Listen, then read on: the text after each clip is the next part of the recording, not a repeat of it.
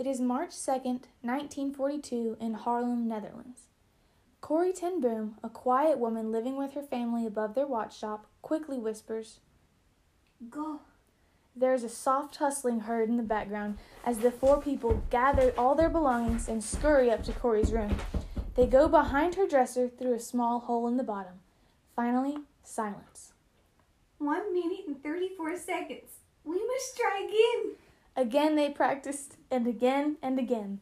At last these tucked-away Jews hear, 1 minute and 5 seconds. That will do. Feeling relieved and accomplished, these Jews carefully crawled back out of the wall and through the dresser. Corrie embraced them. Do not be afraid. God is with us. The Jews sighed in relief as they knelt down to pray. Why are Jewish people hiding in this family's home? Let's talk about the scene. At this time, Germany was sweeping through Europe, occupying and terrorizing small nations. Adolf Hitler, leader of the Nazi Party and dictator of Germany, blamed everything bad on the Jews. This caused much anti-Semitism, or hatred of Jews. Jews would hide in Christian homes all over Europe, trying to get out of Nazi-occupied territories in attempts to escape the Gestapo. But if found, they would be shot on sight or taken to a concentration camp where they would most likely be killed. Cornelia ten Boom, or Corrie, was born in Haarlem, Netherlands, 1892. She and her family, her father Willem and her sister Betsy, were passionate about religion, and Corrie was raised to rely on God. This would carry her through some of the hardest times of her life and the lives of others. Corrie was a light to those around her, and this is evident by her willingness to serve others constantly for the Lord. Corrie took every situation she was in and used it to minister to others. The Lord used her to save people from death from sin, as well as death in a concentration camp. Corrie lived with her family above their watch shop. Built into Corrie's room was a hiding place, large enough for only a maximum of 6 people standing. When hiding, these people had to remain completely silent. There was no soundproof element to the hiding spot, nor any luxury like chairs or food storage. The space was so small that when they were free to do so, the Jews hiding would live among the ten Boom family, eating the same meals and using the same space. When a bell rang, they had a little over a minute to hide and clean up any trace of people other than the family living in the home. They would scurry into the hiding place and wait until the Gestapo were far away to return to safety. One time, they were forced to wait 47 hours in the tiny space. But, while this seems highly impractical, it was quite effective. One way that the struggling Jews found this hiding spot was by going to the watch shop and telling the clerk they needed help and a place to go. He would send them to the ten Boom family, and they would go as needed. However, this good deed they were doing could not last forever. It's now February 28, 1944. Soft music is playing behind the chatter of a full house when all of a sudden the bell rings. Everyone's cheerful, light-hearted faces quickly turned pale and rushed into action. Hurry!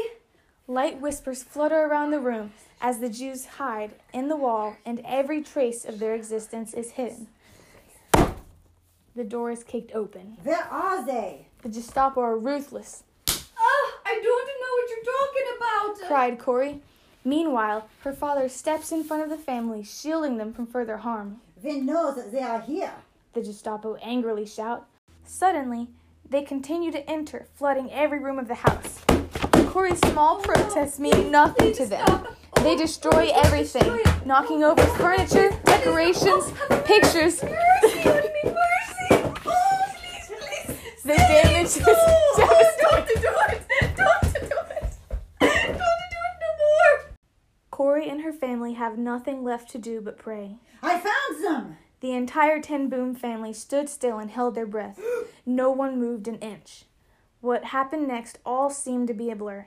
They were herded onto trucks like cattle and brought to a concentration camp, Corrie staying with Betsy. Willem died only 10 days after entering the camp.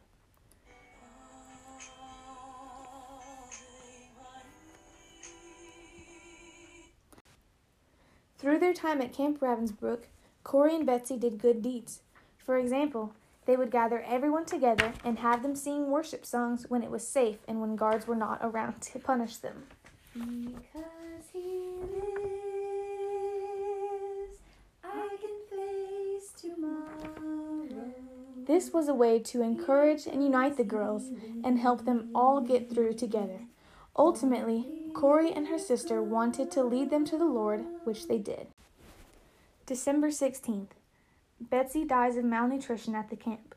Corrie recalls that her face, when she is dead, returns to a young, peaceful state. She attributes this to the peace that Betsy has because of getting to be with God in heaven. Corrie is grateful that Betsy has this peace. After all, Betsy had been suffering from pernicious anemia for her whole life. Corrie did not stay in the camp by herself for long, though. December 28th, only 12 days after Betsy died, Corrie ten Boom hears her name.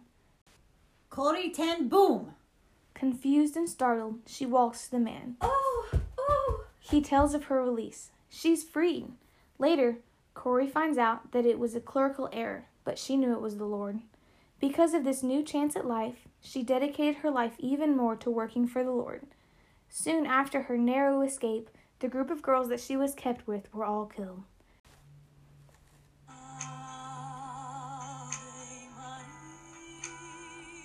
This is how she knew it was the Lord's intervention that saved her life and that he would use her to do great things. Corrie lived on to write a book, The Hiding Place. This details her experience in the camp and how she was able to work for the Lord. It is said that she saved 800 Jews in hiding, but she definitely saved more souls than lives. Her influence on the world has been a tremendous blessing not only to Jews, but to anyone she was around.